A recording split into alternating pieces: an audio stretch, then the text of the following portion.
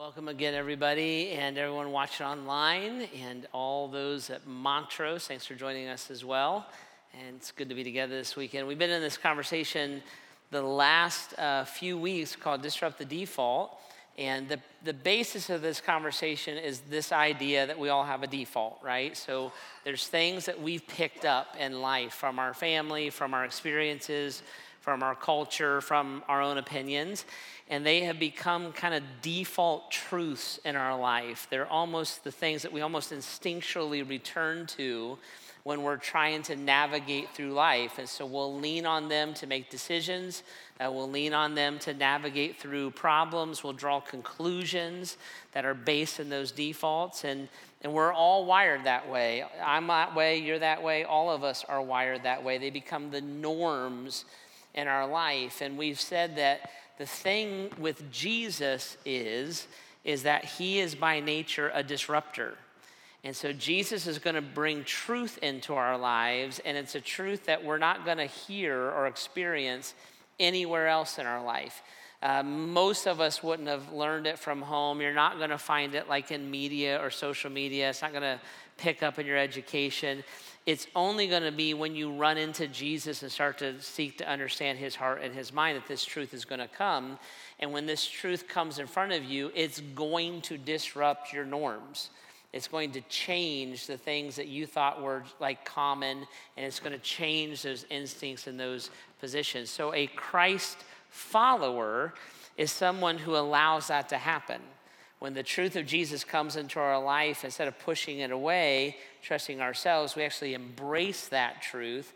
We seek to make it our truth, and the truth, the heart, the mind of Jesus becomes what then defines and directs our lives. So we talked about this for the last few weeks. Podcast, website, it's on the app. May be worth a listen to kind of catch up with this stuff because we've been kind of talking it through in a linear order. We've been drawing these conversations out of the book of Matthew, mostly chapter 5, in a setting that we call the Sermon on the Mount. And so Jesus is teaching and kind of gathers a crowd. That sermon is recorded. It's his most exhaustive sermon that he gives about who God is and how we respond to him. And we just can kind of follow in that and try to understand what he's trying to teach us and how to get our head around it. So I want to continue to do that this weekend and encourage you, if you have a Bible, grab it and go to Matthew chapter 5 or bring it up on your app if you want. By the way, if you don't have a newer physical copy of the Bible and you want one, just stop by the welcome desk after services and we'll get it for you. We'll give it to you. We want you to have it. But if you have one right now, Matthew chapter 5 is where we're going to look at. So this is kind of the path that I'm going to take with us this weekend. What we're going to do is we're going to look at 4 common defaults, pretty universal, that human beings would go to these places. We're going to look at 4 mind-blowing disruptions. Jesus is going to really lean into us this weekend. And then I'm going to show you 1 point of preparation and then one pastoral worry, the stuff that keeps me up at night. So we're going to look at these things. As we go through this, it's going to be fascinating as we read through this scripture and start to see these truths, what's going to happen. Because this conversation that Jesus is having, he's going to keep saying God blesses, or another way to say that is blessed are those, or another way to say that is happy are those. So he's going to be talking about like happiness, and then you're going to see as we go through it, but he's going to say happy, and then he's going to talk about these super heavy things, like these difficult things that you're going to face if you're a follower of Jesus Christ, but you find your happiness in it. So it's almost weird to kind of think through the path that he's going to take us. So this weekend, if you're not yet a Christ follower, what Jesus is doing is he's defining what following him really means. He's kind of bringing like a lot of reality into that. You'll see that here in a minute. If you are a Christ follower, what he's doing is he's bringing that same reality into your life. And then he's going to look at you and say, not only is that the reality, but that's normal, and it's a source of joy. And so as we work through this, you'll see as we dig at it, it's kind of interesting how he goes at it. So let's read it and then we'll dig at it, okay? Matthew chapter 5, verse 9 and 10. This is what Jesus says, his words. God blesses those who work for peace. The older translations say that are peacemakers. God blesses those who are peacemakers or work for peace, for they will be called the children of God. God blesses those who are persecuted for doing right, for the kingdom of heaven is theirs. God blesses you when people mock you and persecute you and lie about you and say all sorts of evil things against you because you are my followers. Be happy about it.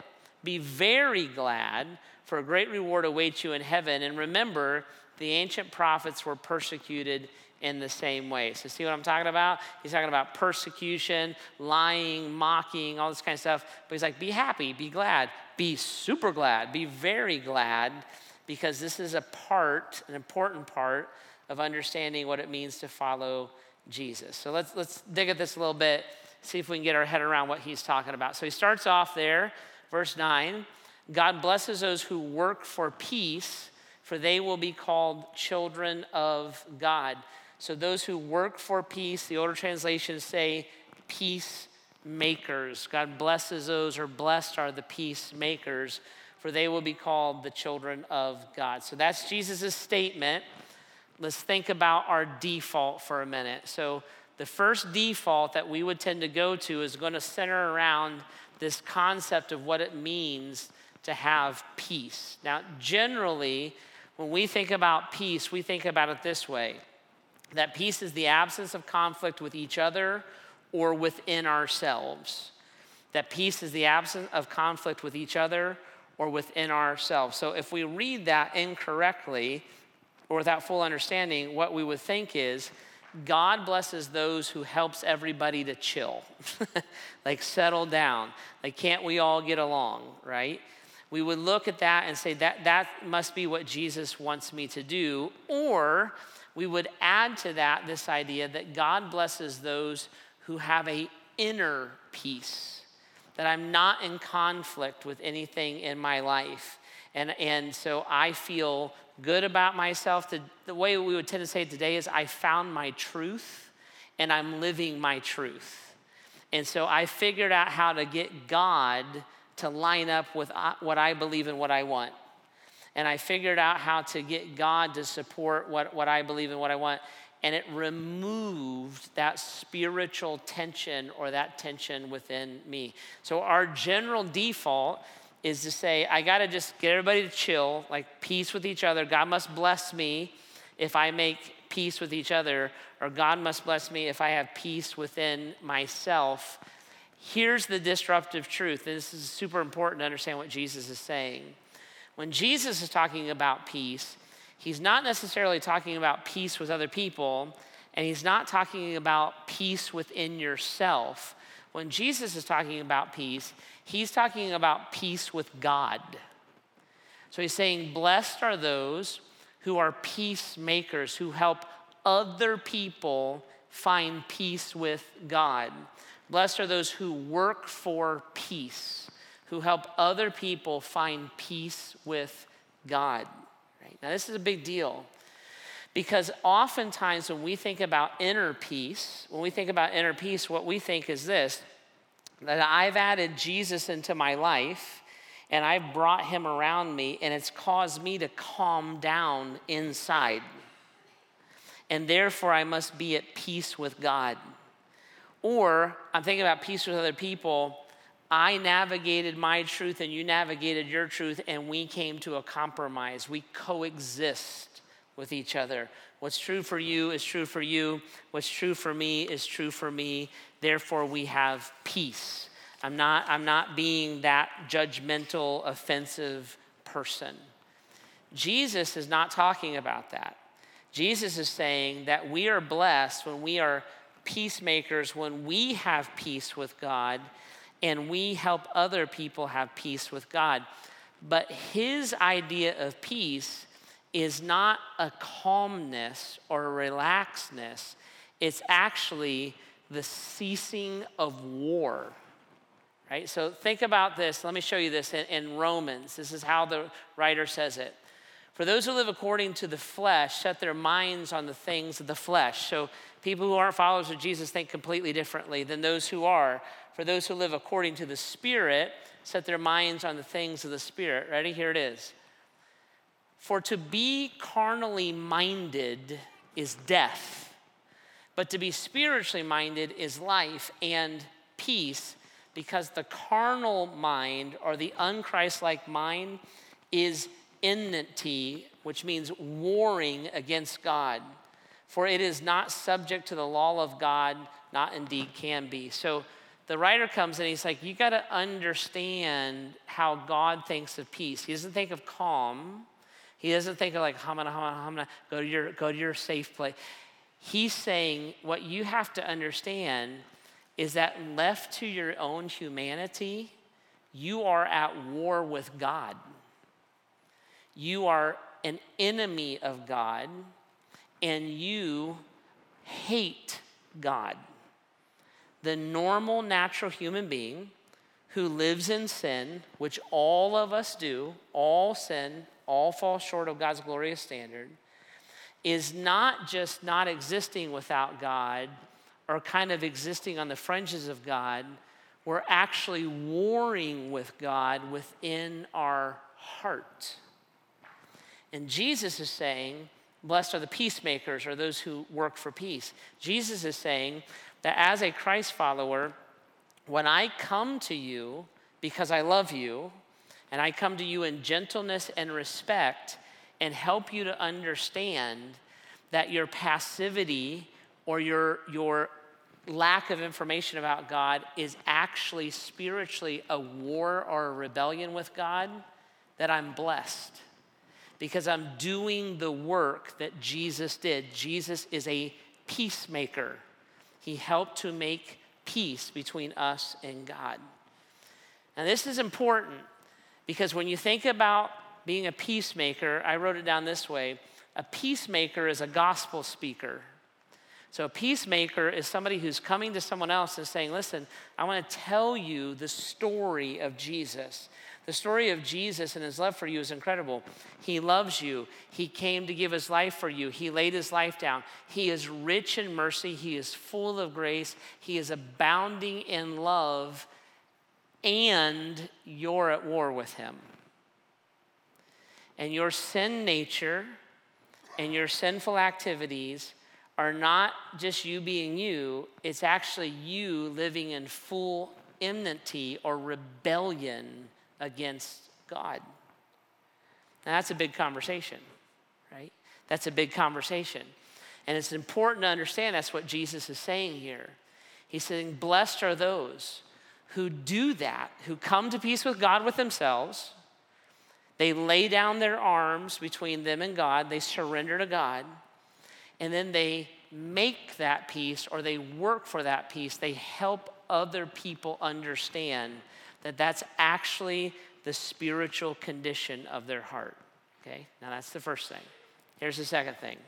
The second thing Jesus says, as we were kind of reading through this, is this. He says this: God blesses those who are persecuted for doing right, for the kingdom of heaven is there. Now set it in place. Blessed are the peacemakers, and the peacemakers are people who bring the truth of Jesus. Peacemaker is a gospel speaker. God loves you. He's full of grace. He's rich in mercy, and you're at war with him. And you need to surrender and lay down your arms to be at peace with him. Then he says, and God blesses those who are persecuted for doing what's right, for the kingdom of God is there. So this is our default. We would tend to think this way. Here's the next default. Our default would be this: if I love and accept people, they will accept me. So our default is this: if you're a Christ follower, you're looking to say, I found God, I found Jesus, I found the forgiveness of my sin. He broke the chains, he broke my addictions, he broke our family cycles, he renewed me, he saved me, I'm a completely different person. I want you to know about that. And I want to give you the good news. I want to give you the story of what God did with me. God loves you. He's rich in mercy. He's full of grace. And I realized I was a sinner, and I had to repent, and I had to walk away from my own life, and I had to lay my life down and surrender it to God. And Jesus is saying, when that happens, our assumption is going to be, I loved you enough to tell you that, so you're going to be excited about it, right? I mean, that's going to be awesome. And he comes in with this disruptive truth, and what he says is this is the disruptive truth: peace with God will result in persecution from people. That news is not always going to be received as good news. It's going to be received often as offensive news, self-righteous news, arrogant news. So as you go about the work of seeking to be one who makes peace, it's not going to always work out awesome for you, because peace with God is going to result in persecution from people. Jesus actually said to his followers, he said, guys, you got to know that people will hate you because of me. When you affiliate with me and align with me, just by virtue of the fact that you're aligned with me, you're going to be hated. That's a really big deal. And you need to know that that's kind of normal. When you go about this work of being a peacemaker, it's not everybody's going to love you. A lot of people are going to hate you because they're going to receive that truth, and they're going to receive it as an offense. The Apostle Peter talks about this later on in the Bible. He says, dear friends, don't be surprised at the fiery trials you're going through, as if something strange is happening to you. There's nothing weird about that in God's mind. He's like, that happened to me. Of course, that would happen to my followers, especially as they go about the process of intentionally seeking to be a peacemaker, to help other people find peace with me. I wrote it this way in your notes. I said, the deeper your faith, the deeper the divide. The deeper the faith, the deeper your divide. What happens is this: it's inevitable that the more you begin to act like, think like, love like, and be motivated like Jesus, the less you're going to act like, think like, and be motivated like the world around you. Jesus is going to move us in a direction that causes an inevitable divide from the world around us. And not only am I going to divide from the world around me, not because I went Amish, I'm going to divide from the world around me because I don't think like they think. I don't value what they value. I don't love what they love. I don't act the way that the world acts anymore. As that divide happens, Jesus says, you're going to be persecuted for doing what is right. That's going to show up in your life. Now, he also would look in the scriptures and he says, if you lie and you steal and you something like that happens and you're persecuted, that's on you. The way that I translate that from the Greek is, if you a jerk, that's your problem. But when you do what's right, because you love and you follow me, just know that it's normal that you will be persecuted for that. Now, think about this. It's logical if you think about it. When I'm a Christ follower, I have a completely different definition of love. So bring that into my family. Me and my family member, we were hurt by a third family member, both hurt by the same person. As a Christ follower, I'm looking and saying, what motivates me is I want to forgive them as I have been forgiven. A non-Christ follower is going to say, what motivates me is I want revenge and a pound of flesh. I want to love them in the manner that I have been loved. I want to make them pay for what they did, and I want them out of my life. I want to show mercy on them the way that Christ's mercy has changed me. I want my version of justice, and I'm not going to trust your God with it. The deeper your faith, the deeper the divide.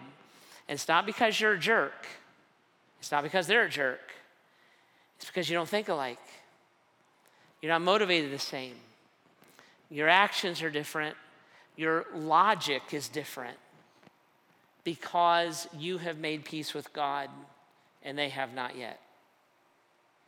And it's inevitable that that fracture is going to be exposed. And it's inevitable that the more you pursue and the more deeply you are defined and directed by Jesus, your friends may not be, your family may not be, and the voice is going to be, well, you're a Jesus freak, you're weird, you joined a cult, you're self-righteous, because we can no longer agree, because of who's directing and defining me and who's directing and defining them. So you're happy because, oh man, to tell people about Jesus, especially if somebody responds, it's just life-changing, it's amazing. You're happy, you're blessed, but you're going to be persecuted. And if you're persecuted for doing what's right, then it's an evidence that you're doing what's right. Be happy about it. You persecuted for being a jerk, that's on you. But if you're trying to love and serve and follow Jesus and love your neighbor as yourself, that's not going to necessarily be reciprocated. See? And persecution is going to be a natural and normal part of your Christian life. Right? Now here's the third thing Jesus says. Jesus says, God blesses you when people mock you and persecute you and lie about you and say all sorts of evil things against you because you're my followers. So he's like, blessed are peacemakers. Peace is actually with God. We're going to look and say, well, when I tell you the good news, I'm kind of telling you the bad news, the whole story of the gospel. That can be offensive. That's going to bring about persecution because I'm trying to follow Jesus and that's not valuable to you. And Jesus says, yeah, and what's that persecution is going to look like? It's going to look a lot like people mocking you and lying about you and saying all sorts of evil things, literally making stuff up about you. And they're going to do that because you are my followers. Now, what Jesus does here is fascinating. Jesus is going to lean in and he's going to blow up, kaboom, many of the modern, what I would consider false teachings about Christianity. False teachings that center around the idea that God will bless me, he will make me wealthy, he will make me healthy, and he will prosper me. And that is the foundation of my faith with God. So Jesus comes in, he's like, actually, people are going to mock you, persecute you, lie about you, and say all sorts of evil things against you. And that cuts into us because our default is this. My default tends to be that my faith makes me a better me. And many people look and say, my motivation for following Jesus is that I want to be the best version of me that I can be. And in order to be the best version of me that I can be, I will add Jesus or spirituality into my life. I'll take the parts of him that I believe improve me or bless me and keep them, and I'll take the parts of him that I don't like or don't appreciate and void those out of my life. Because what Jesus is doing is he's helping me realize my best life now. He's helping me to find my own truth. He's going to prosper me and bless me. And that's all I really want or get from Jesus. And that's my relationship with him. Jesus comes in and he's like, actually, what's going to happen as you follow me, the deeper your faith, the deeper the divide, you're going to be lied about, mocked, and they're going to make stuff up about you because you are my followers.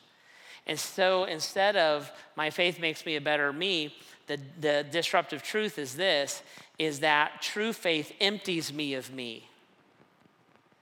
That to truly follow Jesus, I'm not asking Jesus to make me a better version of me.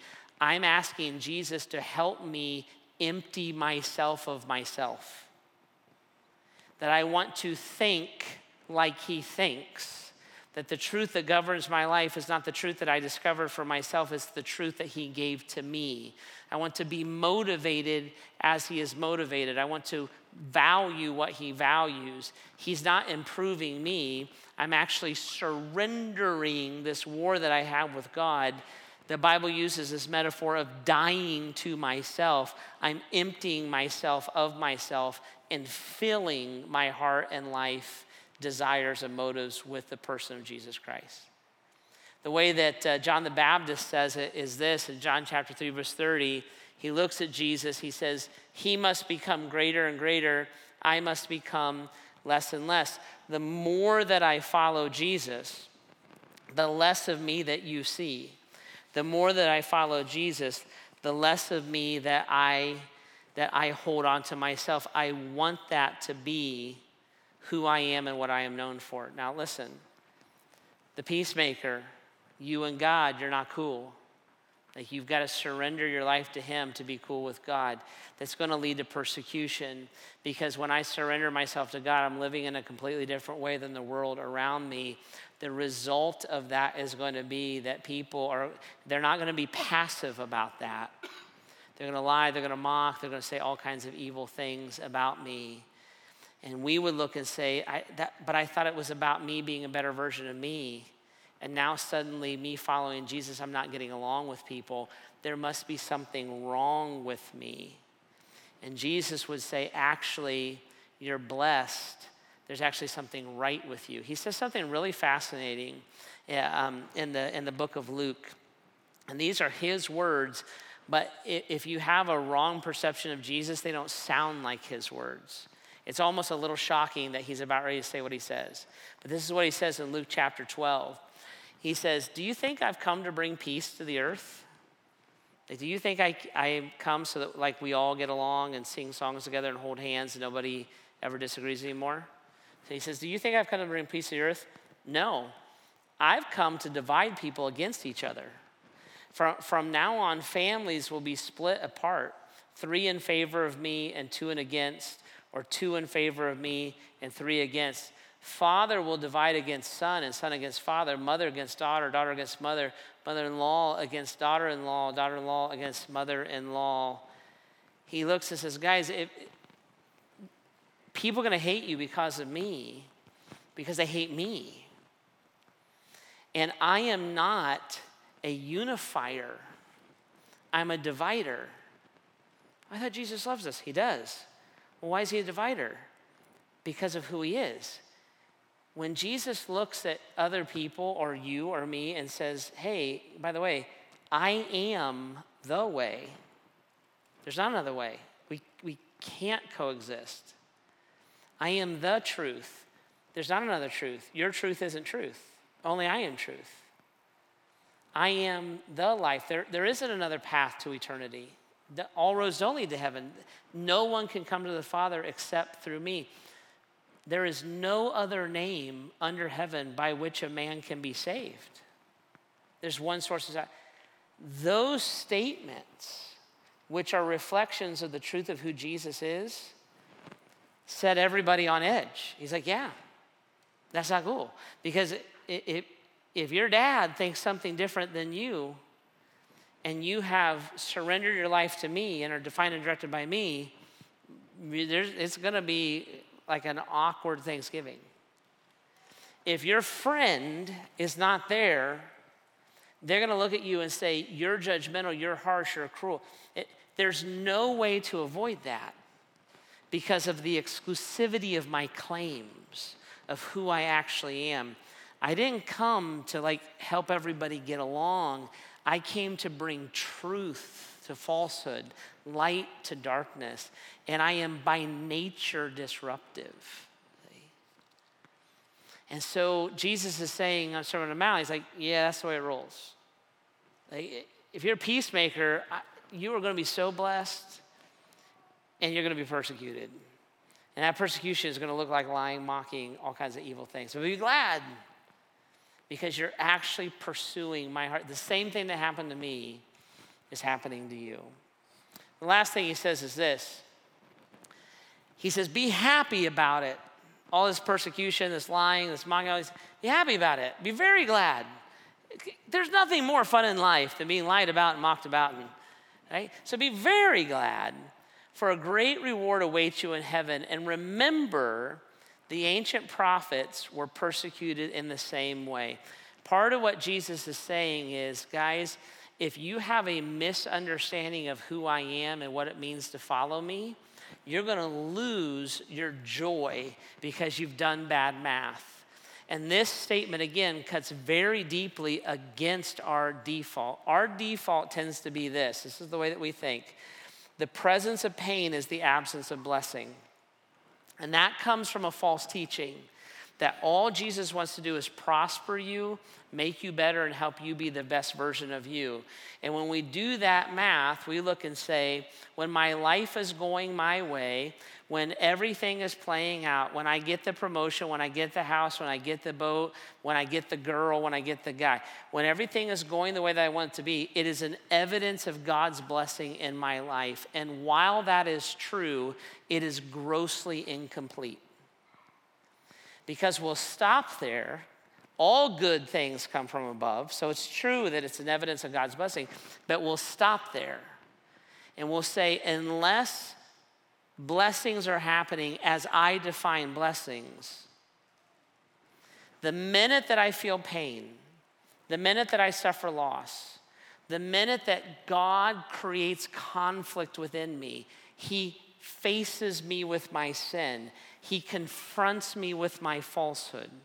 The minute that that goes on in my heart, that must mean that God has removed his blessings from me. Because we've been taught, it's very much out there in the Christian realm right now and in the spiritual realm right now, that God's evidence of his presence in your life is he blesses you, and by blessing we mean that my life goes the way that I want it to go. And Jesus comes in and he's like, that's not the way that works at all. Be glad, be super glad when you face persecution and trials, because what's happening to you is what has happened to every genuine follower of me through all of time. It happened to the ancient prophets of old. In fact, it's fascinating. In the book of Hebrews, the writer is writing about some of the ancient heroes. We would call them heroes of the Bible.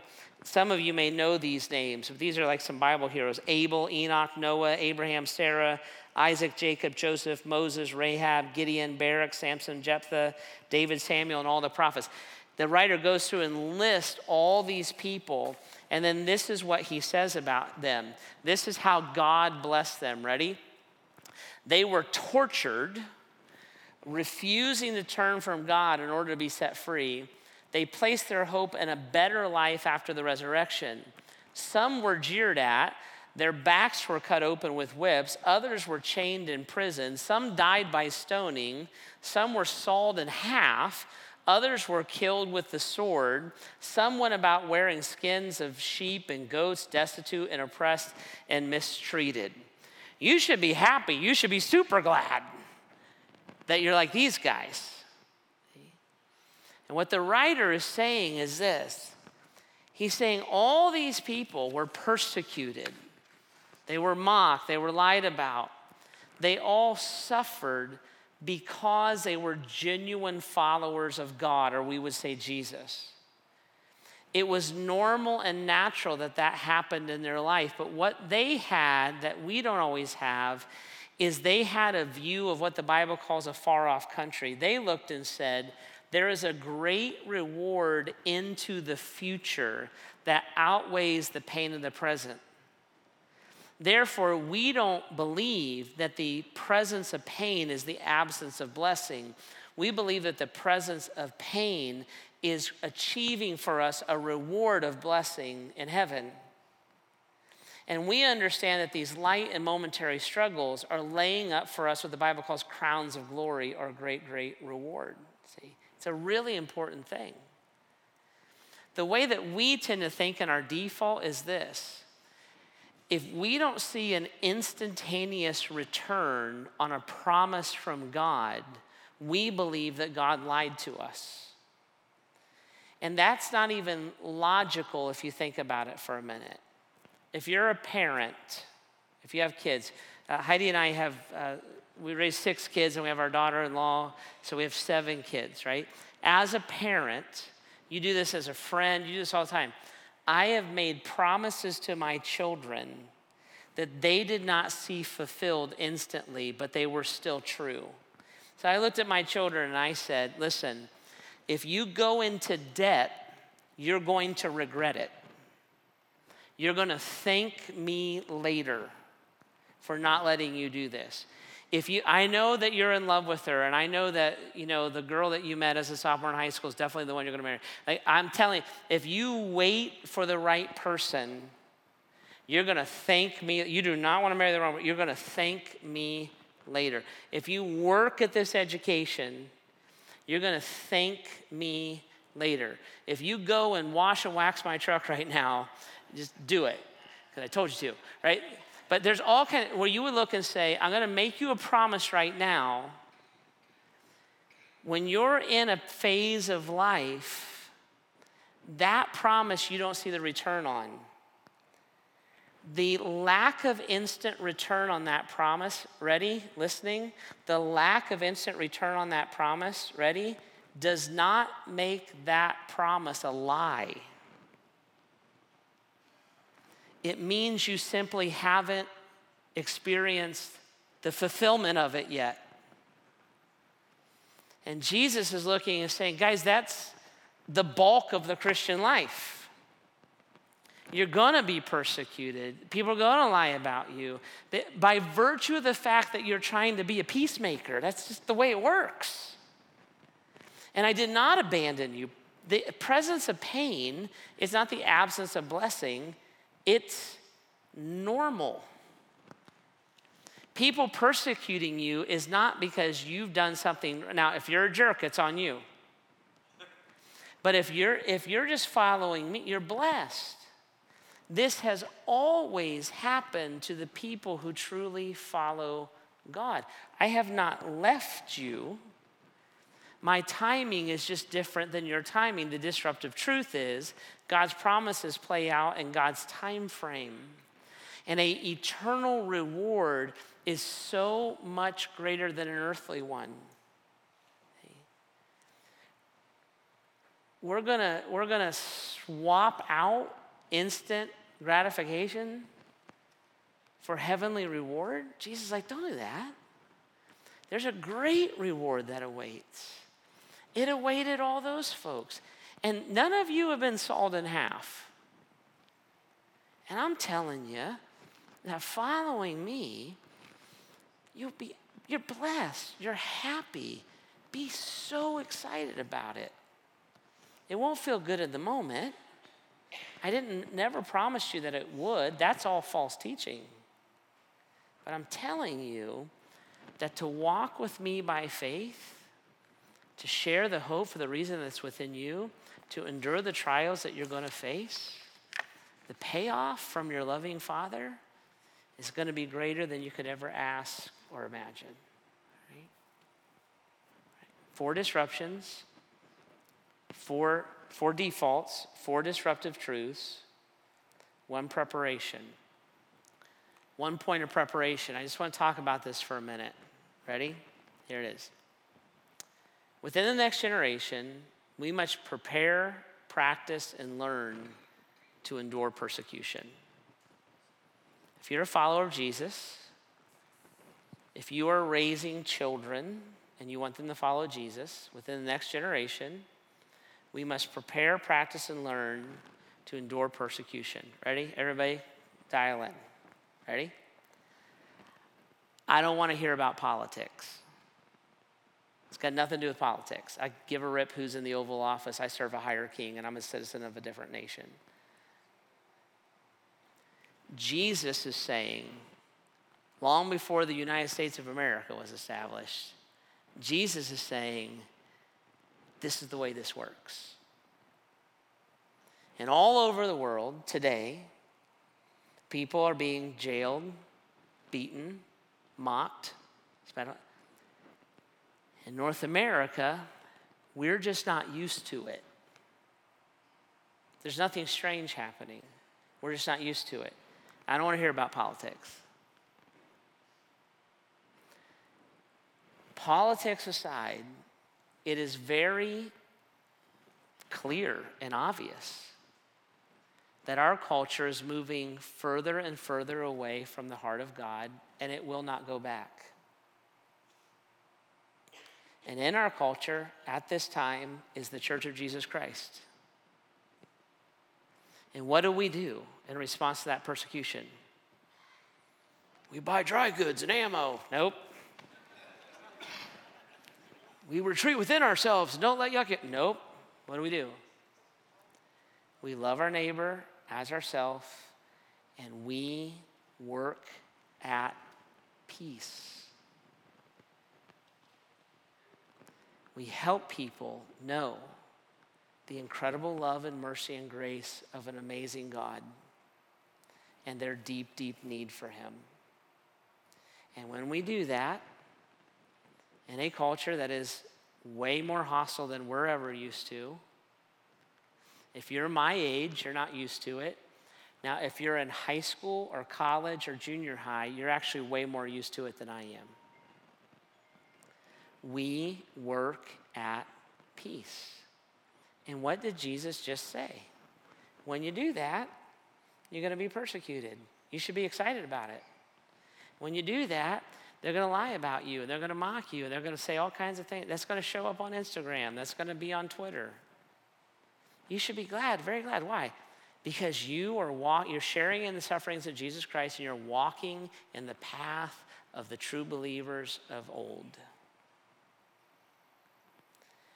Guys, listen. Ready? Got me?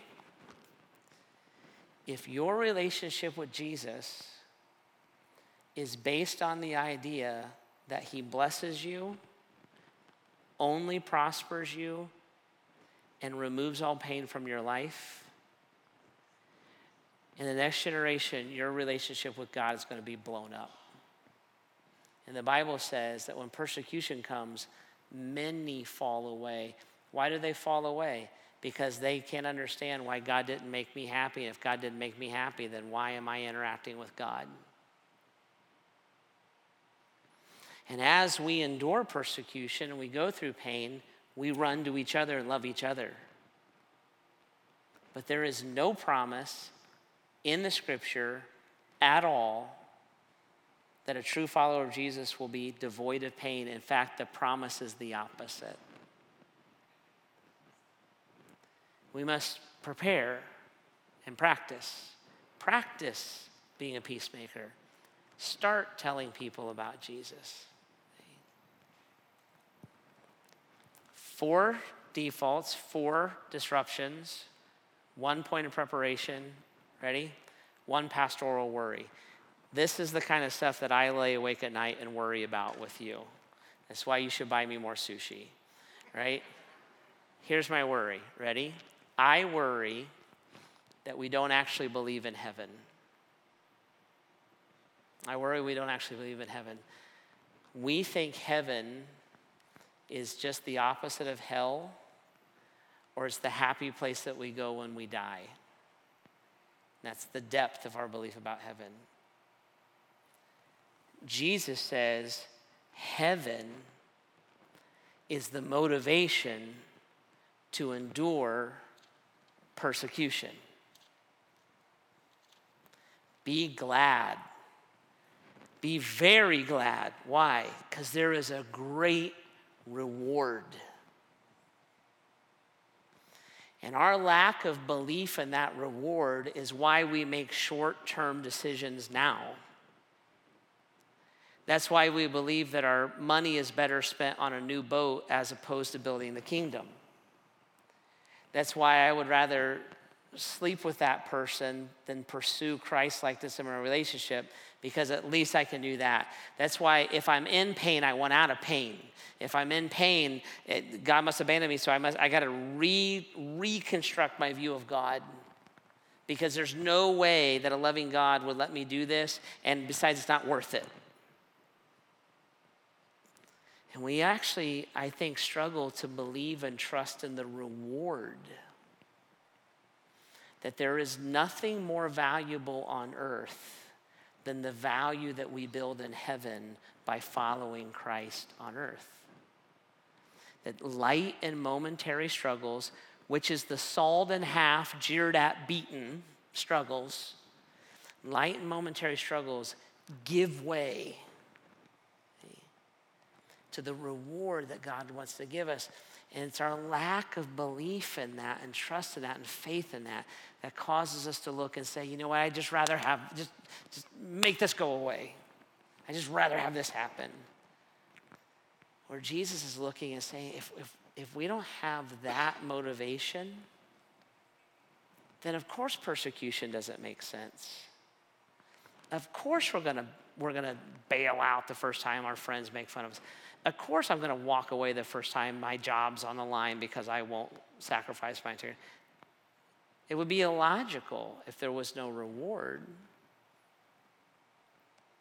But the great reward he promises. And he would look at us and say, if you're my follower, you want to be like me. And I endured a lot of persecution, a lot of mocking, a lot of sneering, a lot of lies. I endured almost everything that the saints in Hebrews chapter 11 endured, and I did it in joy, out of love, knowing that my reward was you. So if you want to be like me, that's what I'm like. And there's a payoff. Pain is never pointless. There's a payoff. But that great reward has to motivate us, see, to stand in the position of being the peacemaker in the first place, right? So I told you it's a little weird. Happy, blessed, very, very happy. You're going to be persecuted. Like, it really cuts against our grain. But when you start thinking about it, it makes sense. And it's one of the deep, deep disruptions that Jesus brings to those who love and follow him. Right? Okay.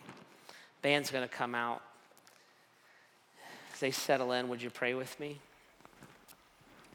Jesus, love you. This stuff's hard, Lord. It's amazing how you give us so much help on earth. You point us, you give us perspective, you even correct us and show us how to do it right. And God, it's such a temptation to turn that into me just living a better life. But the depth of what you call us to, the depth of what you want. So Jesus, for those who are your followers even now, if we have our defaults off, would you lovingly, gently, mercifully correct us, encourage us, give us strength? God, for the one who doesn't know you, who's listening to this and finding out that this is a big part of what it is to know you and follow you, but they're still drawn to it.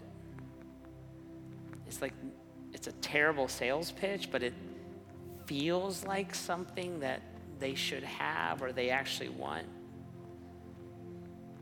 If that's you, what's happening in your life right now is God is calling you. He's speaking to you. That's what it feels like. It's not weird. It's just spiritual. That's what that feels like. And the Bible says that's God's mercy and grace and love. He's calling you to a greater life. So Jesus, would you through your Spirit right now in that person's heart be real? Grant them faith. Draw them with your kindness, God. And all of us, Lord, give us the passion to pursue and to proclaim you. Work in us even now, in your name.